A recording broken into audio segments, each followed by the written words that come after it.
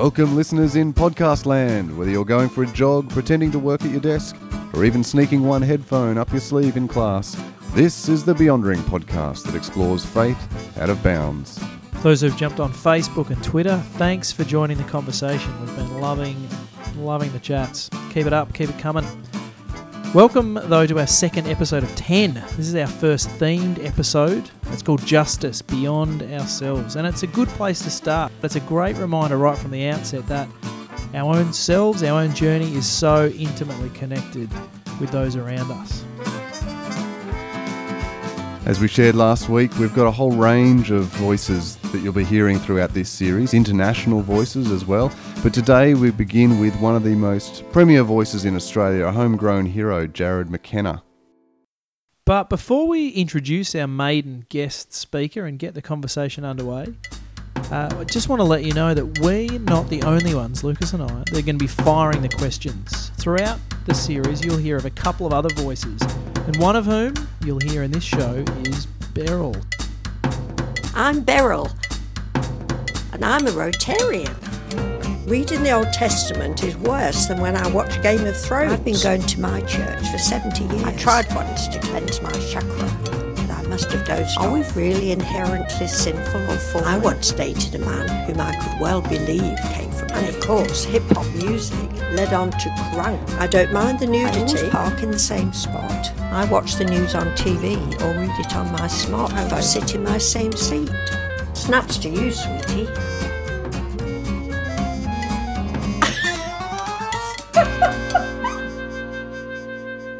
So stay tuned for Beryl. She'll be sneaking along at some point, and she'll be throwing at our guests some of the other questions that are out there around the topics we explore.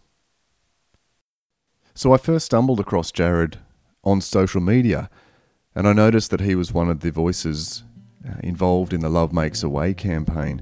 Now, he's going to say a little bit more about this in our interview, but Love Makes a Way is a movement, a grassroots movement of Christians in Australia who are concerned about the treatment of asylum seekers, the way that we treat people seeking refuge in our country. And in fact, it's a movement of people who are so concerned that they are willing to risk arrest. It's taking actions, as they're called, of non-violent civil disobedience, non-violent direct action. And for me, that's really where the rubber hits the road, where it joins the dots between peace and justice, because you can stand for justice in a violent way and you can throw rocks or you can shoot guns, or you can stand for justice in a peaceful way. And that's the way in which Jarrod calls us to behave and calls us to advocate. And it's the way in which he points out to us is present within our Christian tradition. Some of the other projects he's involved in is the First Home Project, and also an organisation called Common Grace, some of which he'll touch on in this episode. He's a Peace Award-winning non-violent activist and a sought-after activist trainer. He's worked with groups such as Rising Tide, Greenpeace, World Vision International, and on a whole range of other projects, including in maximum security prisons. So you might ask the question, why start with peace and justice? It's a conversation that some churches ignore completely and don't talk about at all, and others talk a whole lot about. But Matt and I observe that beyond the church, it's a conversation of some currency. In our community, there are growing conversations around justice. We see things like the fair trade movement on our blocks of chocolate and on our clothing.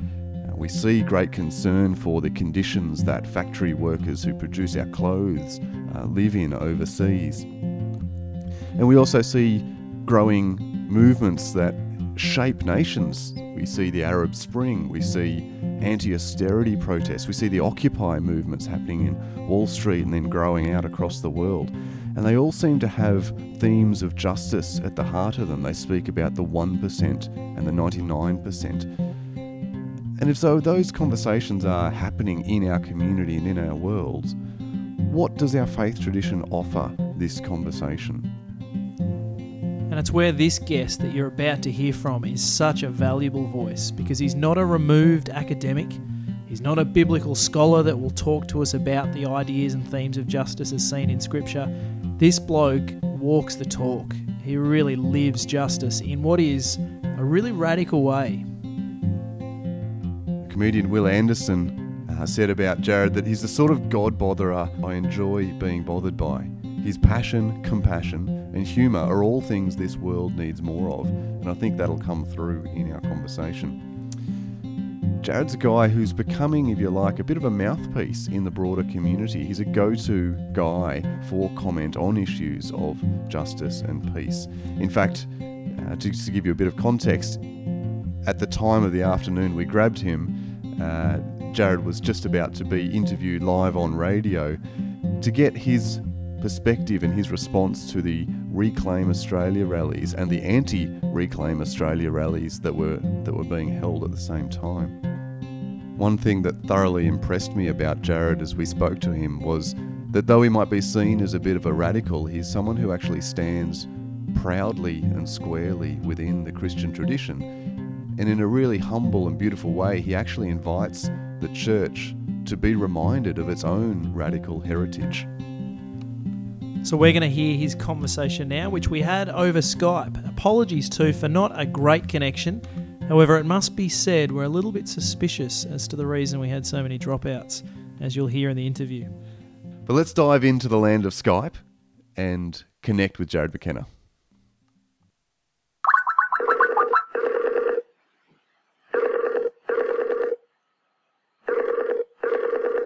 Jared McKenna, welcome to Beyondering. Thanks, fellas. Jared, you've done a swarm of things and are doing a swarm of things that reflect your heart and conviction around justice. Perhaps if you could tell us about some of them. Perhaps if you could start with First Home Project, that some people may have even crossed paths with you or looked over social media and seen your name and face bob up. Tell us a bit about it. Yeah, sure. Matt, I think that's the nicest way anybody has ever talked about my ADD. I'm involved in a swarm of things. So where Pete and I are sitting at the moment is under the large Dostoevsky poster out the back of First Home Project in Midland, beautiful Midland, where we live with 18 other people, most of whom are recently arrived refugees.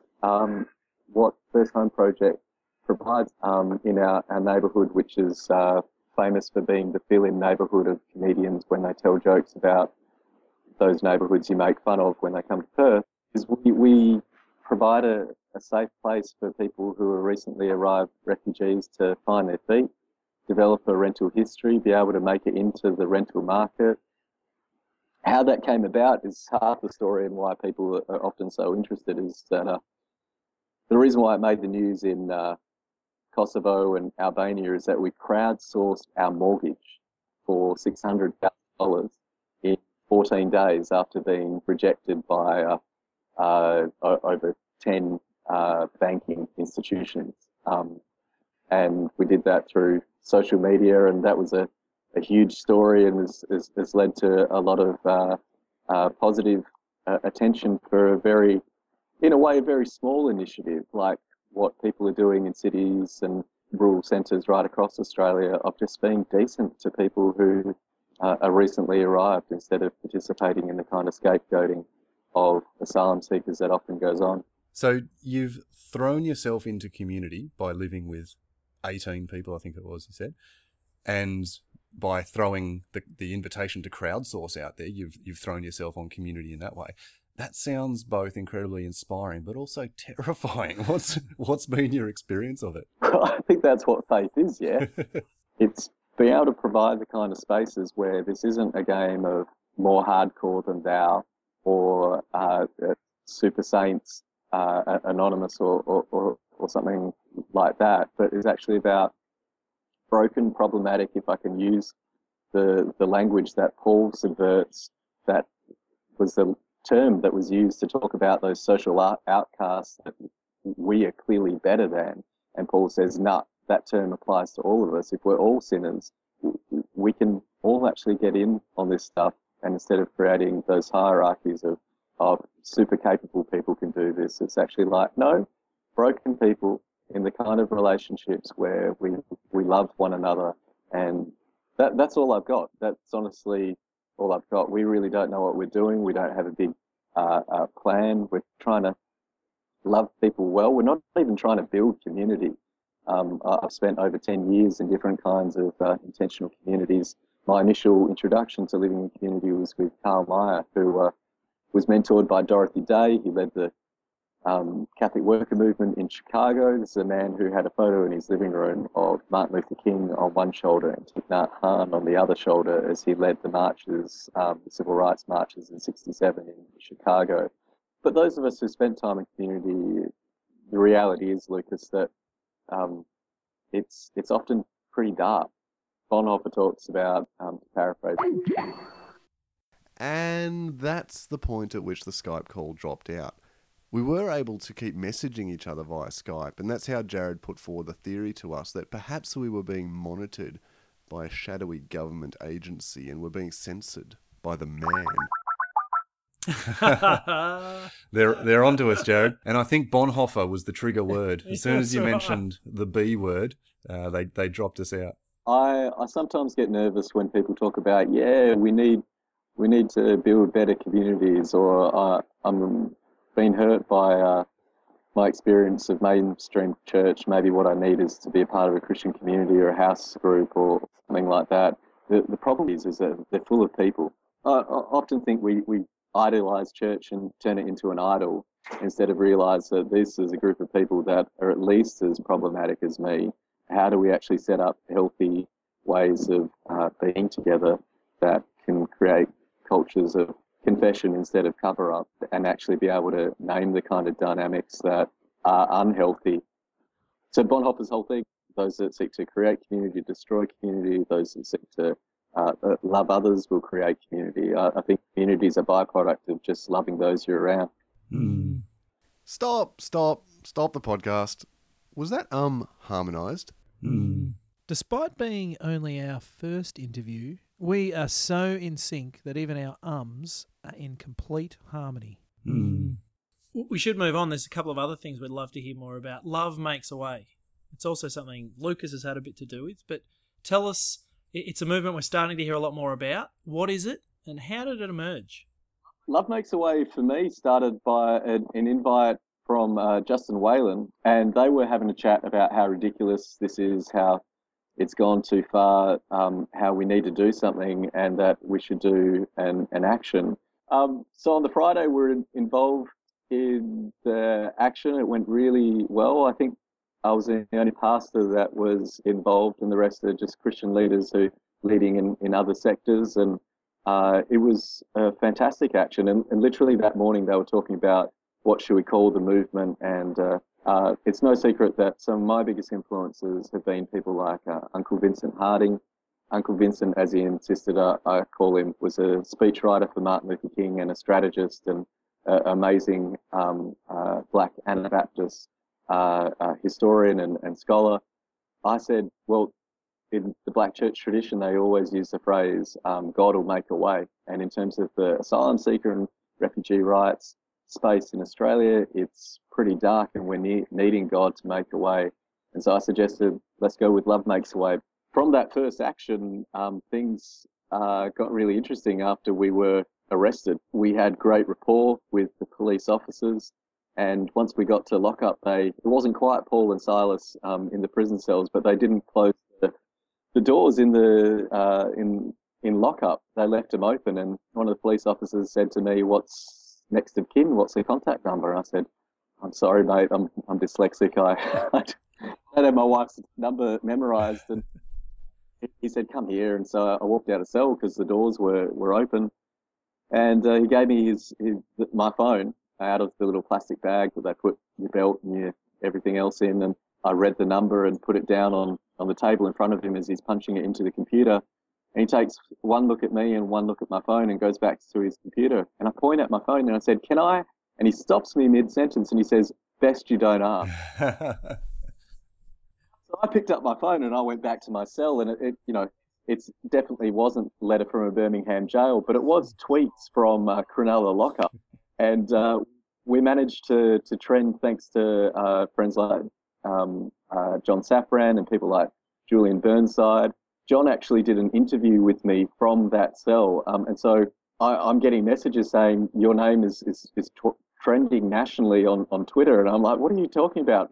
So we came back to Perth, and people were like so moved and inspired by what the Sydney-siders had done in their initial conversations, and letting a sandgroper, a West Australian, in like me, and they said, well, let's continue this. So we got a group together, we prayed, we trained, and this time, for the first time, a group of pastors, church leaders from Anglican, Uniting, Baptist, Church of the Christ, one of the largest churches in Australia, Riverview Church, was involved from the start with one of their pastors. And so we had Pentecostals and Charismatics, like the full breadth of the church involved in this next action. And so 2 days, I think, after all charges were dismissed from the action in Morrison's office.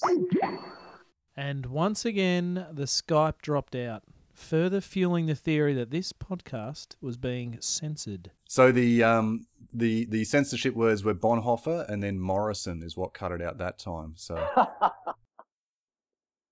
So after we got the result from the magistrate in New South Wales after the first action, that in his words, this was, if ever there was a peaceful action, this was it.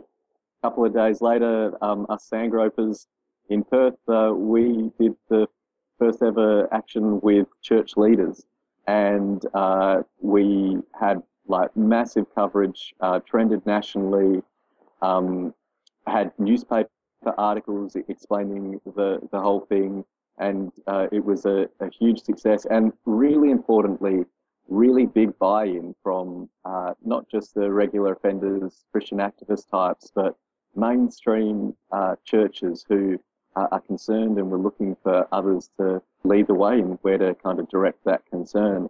And from there, we saw an amazing action pulled off on the East Coast with simultaneous action in Melbourne and Sydney.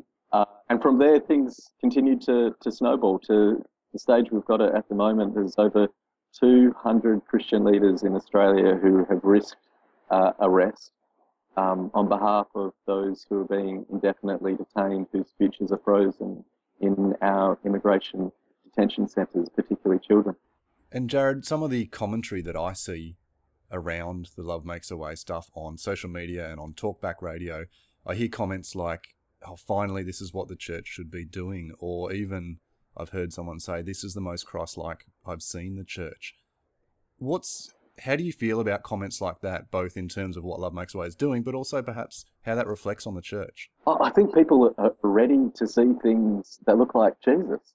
I mean, even when people disagree, when it's done not out of a sense of like, here we are and we're incredible and we're going to save the day, but actually, no, we're completely complicit in systems that constantly silence the voice of those who are suffering.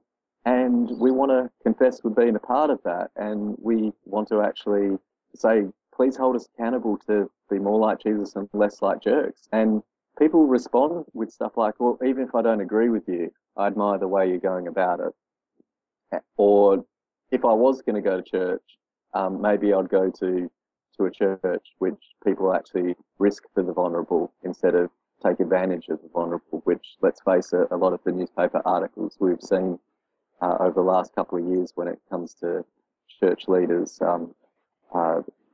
tragically, horrifically look like that kind of stuff. I think that's what people are waiting for. There's this amazing talk that the famous French existentialist Albert Camus gave to a group of bishops, and he said, we wait for Christians, and what the world needs is for Christians simply to be Christians. I've read a reflection that you've written, I think it might have been around Easter time, where you picked up a similar theme to that, and I think the line you said was that the church ought to look more like the crucified Christ, not like the system that crucifies, not like the crucifier. And I mean, personally, I know so many people who have left the church because it doesn't look like or remind them of the Jesus who provoked people. So what would you say to those people who don't find the church to be the same shape as the Jesus on which it's based? I think a really, really helpful way of starting is not in reaction. Maybe I'll share this with you lot, but it's only recently I've gone public with this stuff. My own experience is as a survivor of sexual abuse in a ecclesial setting, where in exposing that stuff, some people were fantastic. Some of the responses were incredible and really helpful. And then there were others that said that we'd led this pastor astray and blamed the victims and helped him skip the country and helped him sell his property so he can settle elsewhere, and literally destroyed computer evidence and this kind of stuff. And so I really understand those who have more than enough reasons to be upset with the church, but for my own health and my own sanity, Desmond Tutu's words around "there's no future without forgiveness" speaks deeply to my condition, my situation, and the reality that I'm so justified at being angry at the church.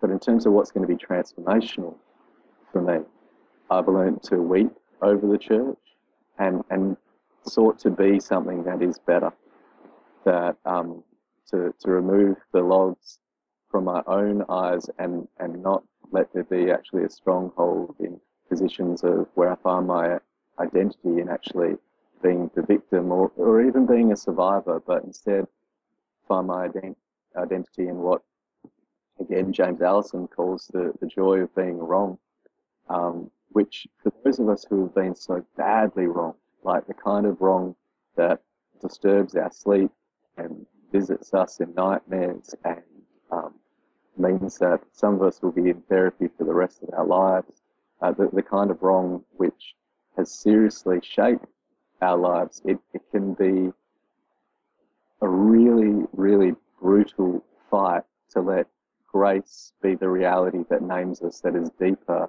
than those wounds. And I need communities where people can actually bring me to the kind of stories that will heal me and bring me into the kind of presence of God who longs to heal us, and instead of actually feed narratives of bitterness and cynicism. So I would encourage people to start with that hard reality of grace and realize that loving our enemies isn't merely for their good, but it's actually for ours and our sanity. I think it's being in communities that have encouraged me to put Jesus' teachings into practice that literally mean that I'm probably alive today. And I am eternally thankful for people who could love me like that when I didn't know if I could trust communities and love again. Thank you for a wonderful answer, but also for the vulnerability of your own story. A lot of what you do is offer love and compassion and hospitality, but a lot of what you do is also to challenge and fight against the systems of corruption. What's the balance between love and grace and speaking against and to corrupt systems and people who harbour hatred and prejudice? Yeah, I mean, for me, it's not a balance. Like, love isn't soft, it's fierce and unrelenting. It is something that disturbs and disrupts and yet heals. Dr. King talks about in the first book I ever read by MLK when I was, 18 years old, Why We Can't Wait, which I would never suggest to anybody as a starting point. But in that book, he talks about nonviolence is a sword that heals, and those that wield that sword, it ennobles. And those who are struck by that sword, it heals them in the process. And for for me, liberating love from definitions that don't find their meanings in the life of Christ, and liberating resistance or activism or justice from meanings that don't find their definitions in the life of Christ. And this is very topical for me at the moment, actually, fellas, because I'm on radio this afternoon discussing with organisers of the anti-racism rallies in response to Reclaim Australia, what it is to actually respond in ways that don't foster fascism, which, you know, I'm hugely concerned about. But as unpopular as it is, I actually believe in transformation. And I think we need to have more conversations around what does transformation look like. And the only way we actually win, I was discussing this with friends last night. For me, love your enemies is not merely like a quote unquote spiritual truth. It's actually how we win. We'd like to throw something a little bit different to you at the moment, something that we're doing with each of our guests. We have a voice who advocates on behalf of the common pew sitter. Her name is Beryl. Bonhoeffer, Morrison, Beryl. Beryl. I want to be like him when I grow up. Isn't he like Ken Williams? I don't know how old he is. Probably. What you're saying, Leighton Hewitt is as well? Exactly. Which would you rather be? Oh, that was tempting. Maybe we can ask Jared how many Davis Cups he's won.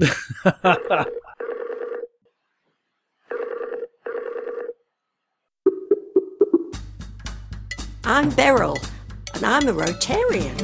I've been going to my church for 70 years. Reading the Old Testament is worse than when I watch Game of Thrones. I don't mind the nudity. That's right. It's time for Beryl's Advocate. Many people seem to be uncomfortable with the idea of preaching politics from the pulpit. We're told that it's impolite to mix politics and religion, but some politicians seem comfortable being impolite and bringing faith into their work. Should we be uncomfortable talking faith and politics?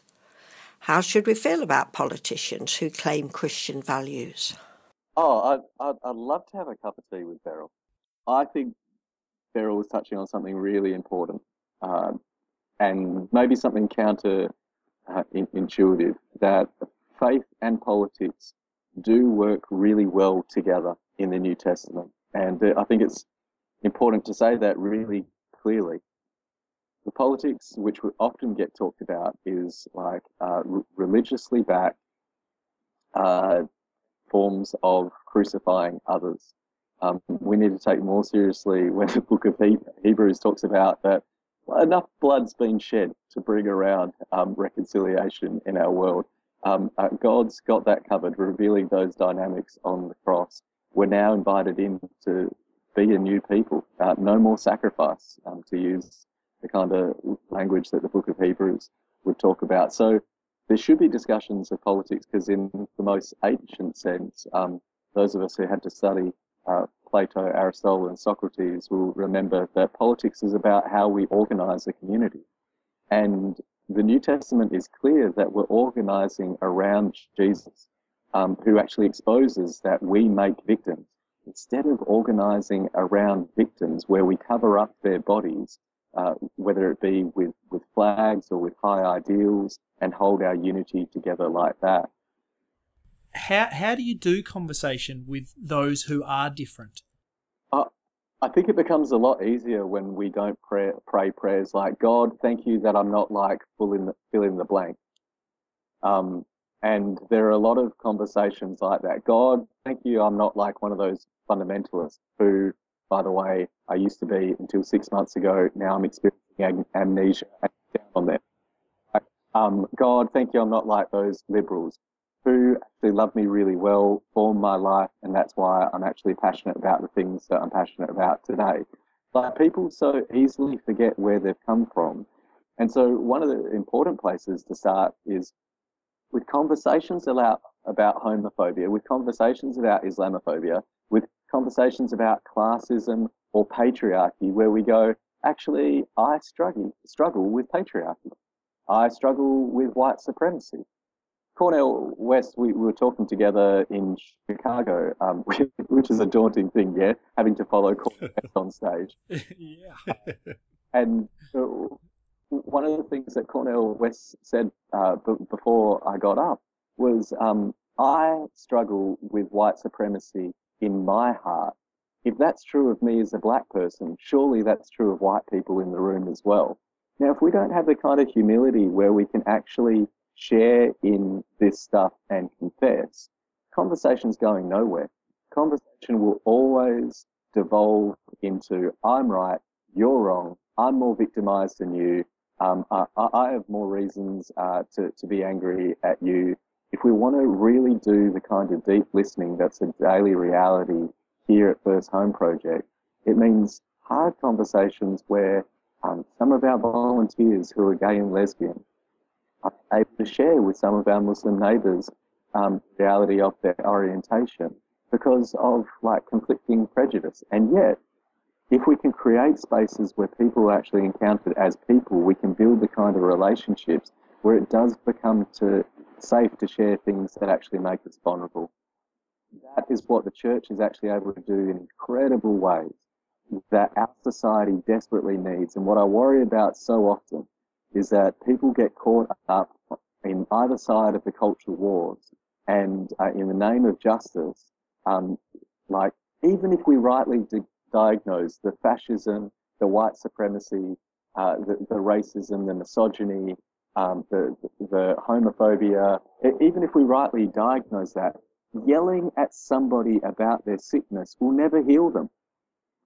Fantastic. Well, Jared, we're really appreciative of your time, and want to thank you so much for the conversation, which has left us with so much to go away and think about. But also the examples that you are practically setting for people in both what you've spoken about already with us today and the whole range of topics that we haven't even got to touch on yet.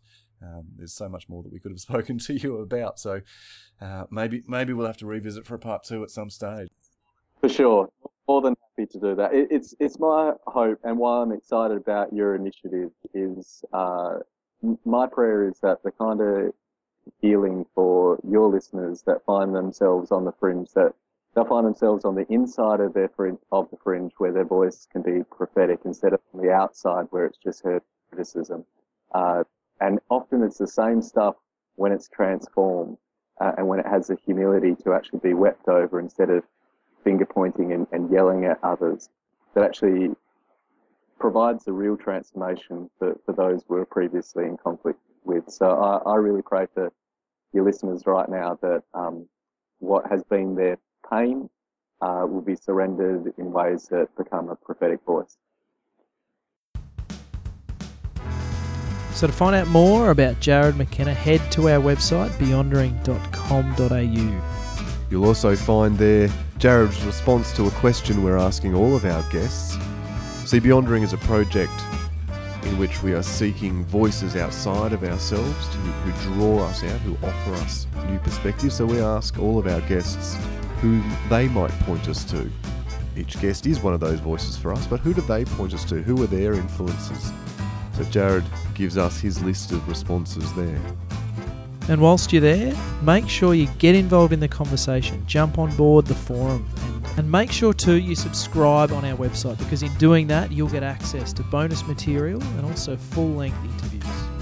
So coming up next week, many ways beyond my idea of God. So we begin to explore those questions of what about other religions? We think about, where is God? Is God only in my religion and only in my tradition? So joining us for that conversation are 2 internationally renowned but Australian guests, Dave Andrews, author of the provocatively named and recently released book, The Jihad of Jesus. I think there is only one God. And I think when we pray, that one God hears our prayers, regardless of what name we call God and what name we call the house of God that we go to. And Val Webb, who's recently released her book Testing Tradition and Liberating Theology, Both were fantastic conversations, and we're really excited to introduce you to them and their contributions. Shared an Indian dinner with Dave during our conversation. And Val Webb shared a shit Skype connection with us.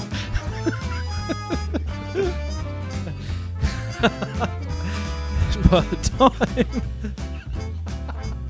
Val worked out which way she was supposed to put her headphones on. Yeah, the title was Many Ways to Wear Your Headphones.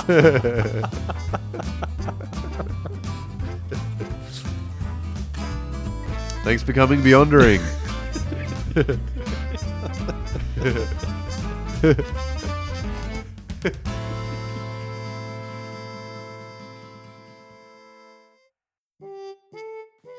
Beyondering is supported by the Progressive Christian Network of Victoria.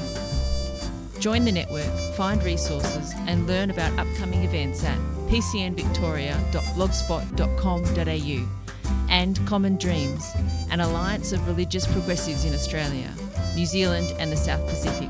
Visit commondreams.org.au to learn more about the next Common Dreams conference to be held in Brisbane, September 16th to 19th, 2016. Edited by Shaz Mullins and produced by Adam. When it's midnight, it's time to leave the ball.